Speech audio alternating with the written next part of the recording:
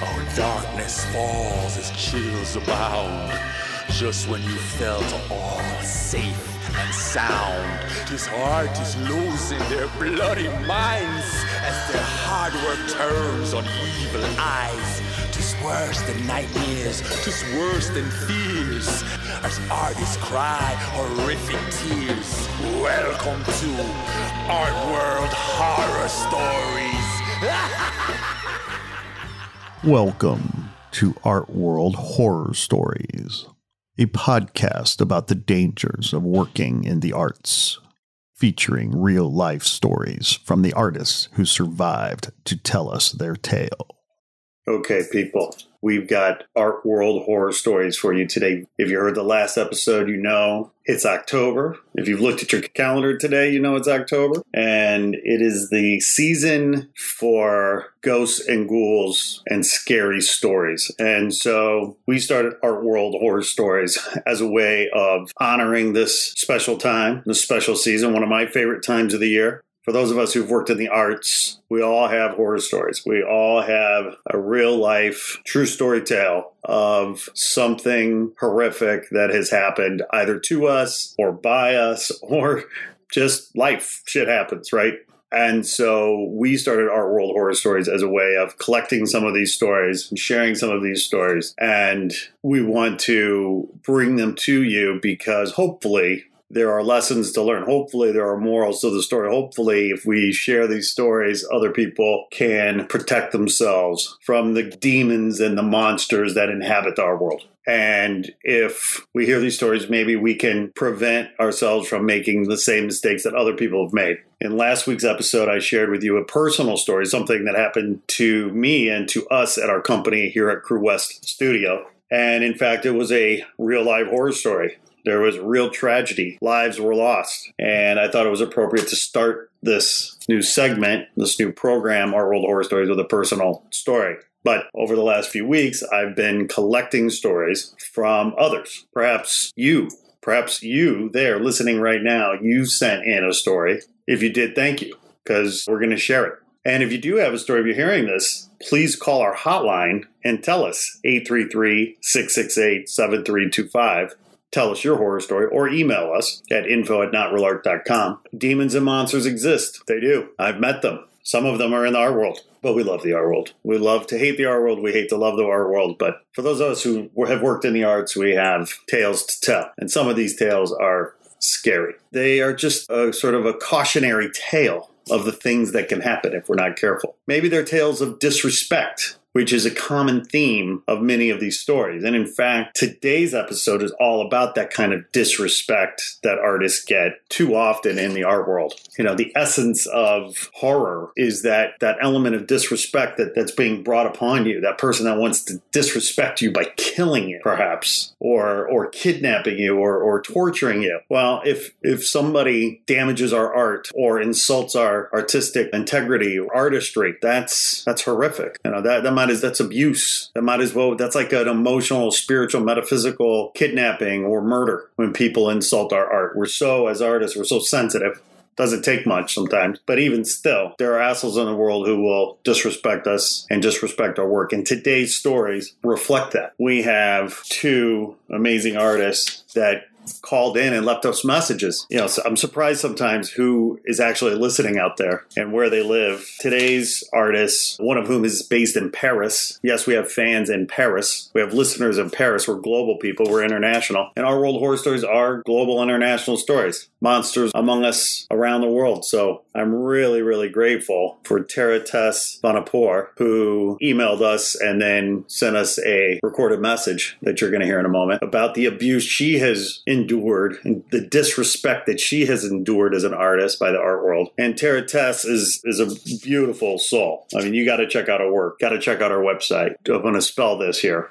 TaraVatanpour.com. Again, TaraVatanpour.com. Tara is one of these multi-dimensional, multifaceted artists. She's Persian, Azari, American, Brazilian, and French. She's an artist, she's a writer, fashion designer. She's an incredible artist. Check her out. Next up, we have lowbrow OG Anthony Ausgang. Anthony is such a cool person. I mean, you can't get more OG than Anthony when it comes to lowbrow. This guy was a regular at 01. He was collaborators with OG artists like Robert Williams. He's done album covers for, he's done album covers for MGMT, album cover for Green Day. Anthony is the real deal. Anthony's story is great. He grew up in Trinidad and Tobago, but then immigrated to Texas. His mother's Dutch and his father was Welsh, and he ends up in Texas of all places. Anthony's got some stories, and he shares one with us today. He emailed us and recorded a message of one of his horror stories, a story of disrespect from somebody who should know better, actually. He doesn't really reveal who this person is, but you can read between the lines and figure it out if you really listen. This abuser, this monster that Anthony talks about should know better, you would think. But I guess monsters are psychopaths, aren't they? They have no ability to empathize. That's why they can do what they do as monsters, right? So these two stories, Tara's story from Paris and Anthony's story from here in Los Angeles, these are cautionary tales. These are tales meant to ultimately protect you from the same kind of behavior. Hopefully by hearing these stories, you can guard against these kinds of horrible people. So without further ado, let's get into this. Let's hear from Tara Tess Vatanpour and Anthony Ausgang.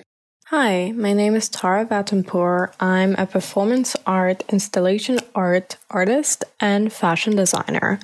And this is my art world horror story. So when I was a bit younger, I exhibited in Paris at the famous gallery 59 Rivoli Gallery, and I performed there and I created artwork that was then exhibited. At the end of the exhibition is when the pandemic started and I could not get my artwork back.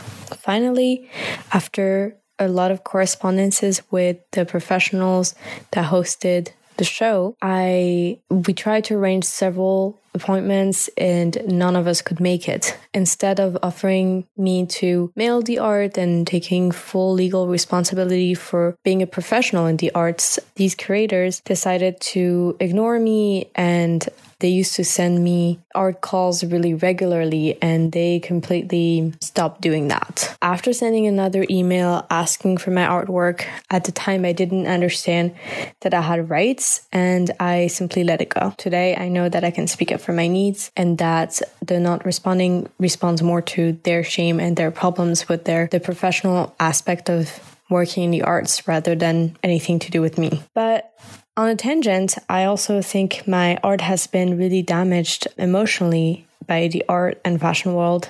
A lot of people seem to think that you can just say that an art piece is really bad, but I do actually think that there is a wisdom in knowing that your opinion does not necessarily need to be spoken, or your opinion stays your opinion, and there are really gentle ways to say to a person that I don't resonate with their art. And I was presenting all my clothing to this restaurant that was a new restaurant. It didn't have much clients yet. It was pretty nice and it was good. Not that well situated in Paris, but in a booming new neighborhood. And a very average, but pretty trendy, pretty good restaurant. And they wanted to see my fashion, to see if we could do a fashion show. And so as a good American, I presented the idea in a very business way, saying how much this fashion show could bring marketing to a restaurant and attention, and could be a series of different events, and we could share, the percentage, or it could be a fixed salary for like that one night. He proceeded at looking at the clothing that I had spent over 100 hours sewing by hand, all original designs, unique pieces, very fragile, and then proceeded in saying he disliked it. This is the way it went. What can I say? I don't like it at all. It looks like somebody in their first year of fashion school, and I mean, I don't even know what you're going to do with this. It's really horrible. He then proceeded to shout even more. I honestly don't remember what he said. I just remember feeling extremely small, fighting not to cry in front of my intern, and feeling like I should be such a better artist, such a better boss. I left there and I cried walking back home for about an hour and had coffee with a friend that I called and cried some more over there. I understand today that this whole story is just about fighting for having some rights in the art world. In a very weird way, being an artist can be an excuse for just being weird sometimes and improper and impolite. And these stories inspire me to create ground rules and maybe a new kind of art law so that artists are protected and the other side, the creators, etc., are also protected. And so that this kind of friction doesn't happen, which, this friction is based on someone's ego. It's never based on the truth. And isn't that what we fight for in the arts? To bring the truth alive, to pass on the message, to change the world in many ways. I hope you enjoyed that. Don't know if I told it the best way, but this is what happened, and I definitely have a lot more examples of horror stories in the art world because it does happen quite often. It was a pleasure to share this with you.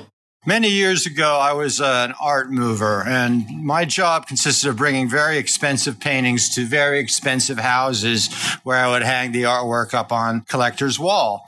Now, being young and dumb and full of cum, I figured, hey, if I went to an art collector's house and they had a collection and it looked like my work would fit in it, I would leave them my card or I would talk to the collectors and say, hey, maybe you should see my work. Well, one day we went to this guy's house in Beverly Hills. I won't tell you his real name. His first name was Sidney, and he worked in the film business, and he had a nice art collection. So I said, hey, something? I do like kind of cartoon-based weird paintings. Maybe you'd like my work. Can I show them to you? So he said, sure. Why don't you come over to my office at Warner Brothers, on Wednesday and around 2:00, and I'll take a look at what you got. So sure enough, Wednesday around 2:00, I go to this guy's private bungalow at Warner Brothers Studios, and I walk in, and the secretary looks at me, and she has this kind of weird, sad sort of expression on her face, and she said, yeah, are you here to show Sidney your artwork? And I said, yeah, that's me. I'm here to show him my paintings. She said, well, he's expecting you, so just go ahead, go right in. So I walk into this guy's office with my sheet of slides, which is how we did it back then. Before computers and everything, we carried around sheets of slides, 35 millimeter slides of artwork. So he was sitting at his desk and said hello, and I handed him my sheet of slides and picked them up off the table, and he looked at them, and he didn't say anything, and looked at them for quite a while, and then he just threw them down on the table, and he goes, these aren't art. This isn't art.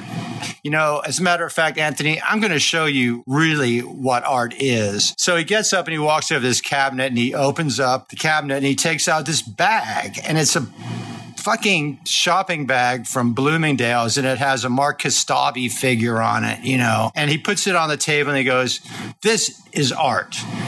And I was like outraged. I go, no, this is not art. This is just a shopping bag. This isn't art. And he said, it is art.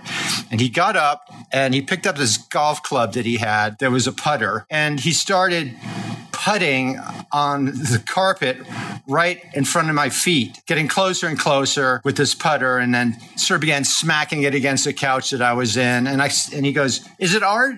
Tell me, is it art? And I go, no, it's not art. This isn't art. It's a shopping bag. And I said, look, man, I don't think that you'd like my work, or you'd like my work, or I'm just going to leave. So I split, And a couple of days later, I go to work, and my boss hands me the work order for the day. And he says, hey, that guy, Sidney, he requested that you come to his house and install some artwork. And I go, well, fuck, all right, I'll go. So I get in the van, and the vans are usually loaded up by other people before I get to work. Since I'm the guy hanging the artwork, somebody else would load the artwork in the truck. So I look in the truck, and there's a pedestal and a vitrine cover for the pedestal, and then a piece of art that's in a box. So sure enough, I drive up to this guy's house in Bel Air, up and around and around. And I finally get to Sydney's house up there in Bel Air. Knock on the door, and Sydney opens it up, and he goes, "Hey, all right, Anthony, good to see you." He's acting really, really weirdly friendly. So I walk in to take a look at what's going on, and there's a super hot chick sitting on a couch in his living room. And, it's this kind of living room where the whole fucking wall opens up, and you get a view of the LA basin or the valley or whatever, which way you're looking. So it's a very expensive house. It's a very hot chick. And so I go back to the truck to get this art.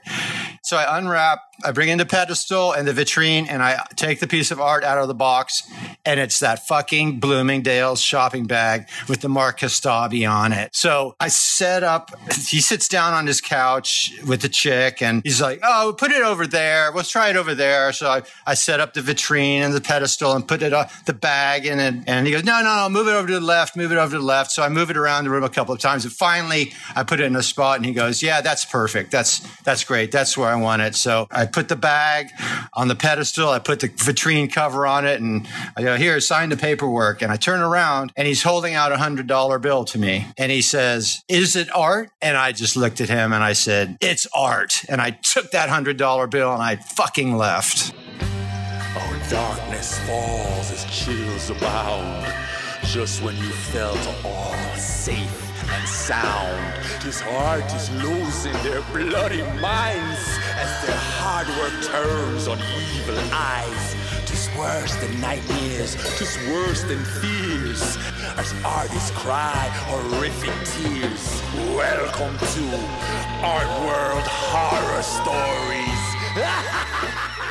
Thanks for listening to Art World Horror Stories. Please make sure to like this episode, write a review, and share it with your friends on social. Also, don't forget to subscribe so you don't miss any new episodes.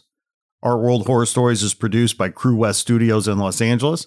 Art World Horror Stories is edited by We Edit Podcast and hosted by Captivate. Our intro music was created by Dan Ubik and his team at Dan U Productions in Los Angeles. Art World Horror Stories will be back soon with another scary episode of real-life stories about the dangers of working in the arts.